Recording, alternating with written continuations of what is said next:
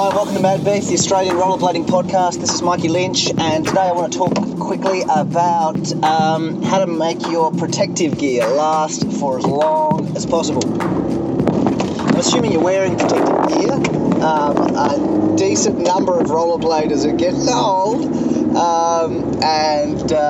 Once you're working and if you're married and if you've got kids, then suddenly you can't necessarily afford to be out of action in a big way because of an injury, and maybe just in general you're a little bit, your amygdala has become more developed, your ability to process risk has become more developed in your frontal lobe, and you're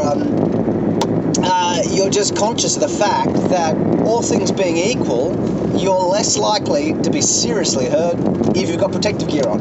And so it's pretty normal for older bladers and skaters and BMXers to be padded up.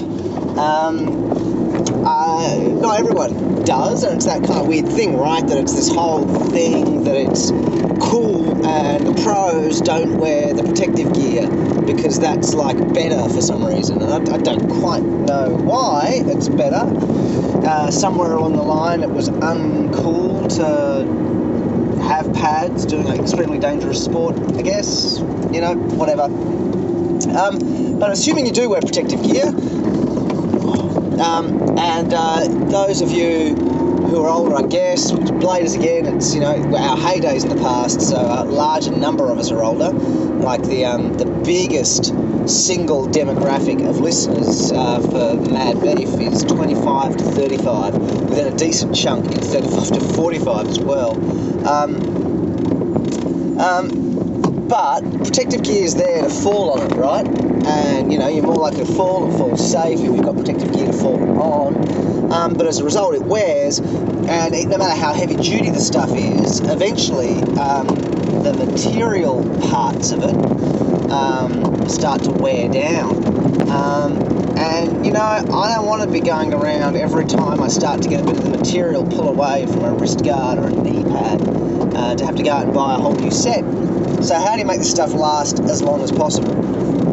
When I have like a 187 big, beefy, enormous pillow knee pad sort of stuff, and one of those began sort of had kind of torn through just next to the cap on the right knee, and so it had torn right through, and you could sort of see the padding underneath. And I went into our local skate shop here in Hobart, Jimmy's Skate Street, and I went in there and just asked them, what's out there in terms of repair. What was their advice? And they said, look, it just is the nature of the beast. You've got to go through protective gear if you skate a lot, and you've just got to be willing to buy new stuff fairly regularly. But Jimmy said, he's this kind of older, crusty skater guy with enormous dreadlocks, and he goes, duct tape.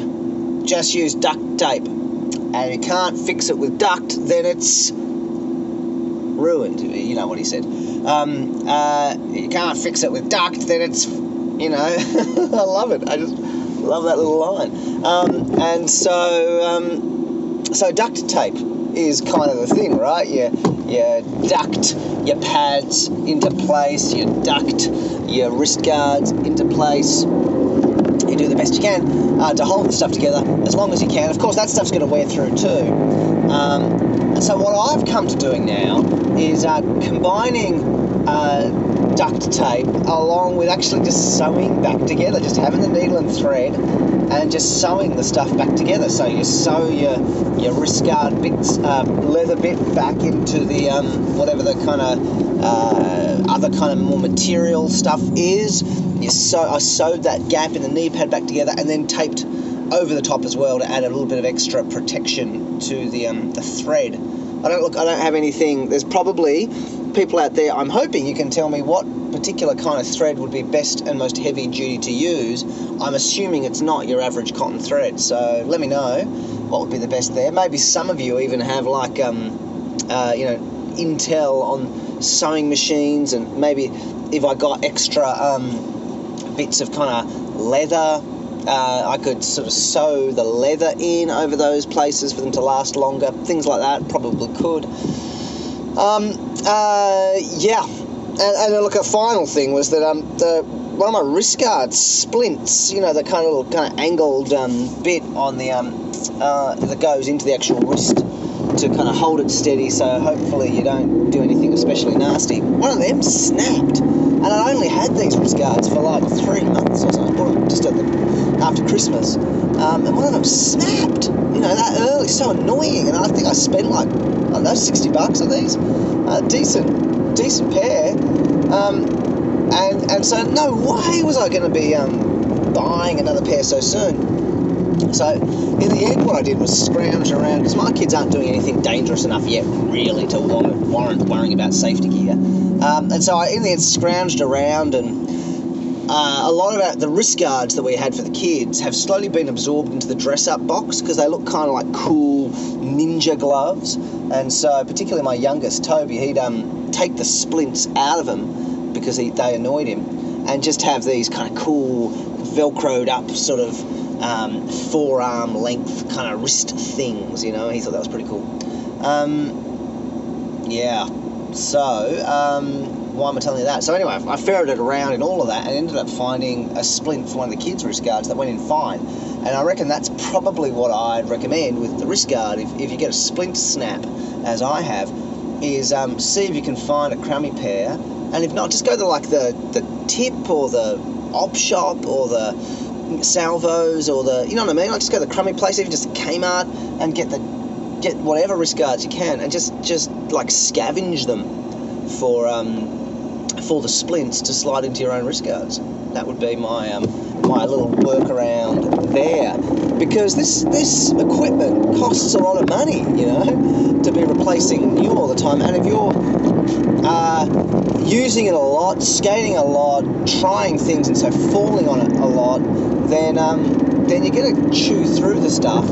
And so here's a few little thoughts. I reckon some of you out there listening have got brilliant little bits of ideas about what else could be done. So yeah, let me know, and add that to the mix as well. That'd be cool.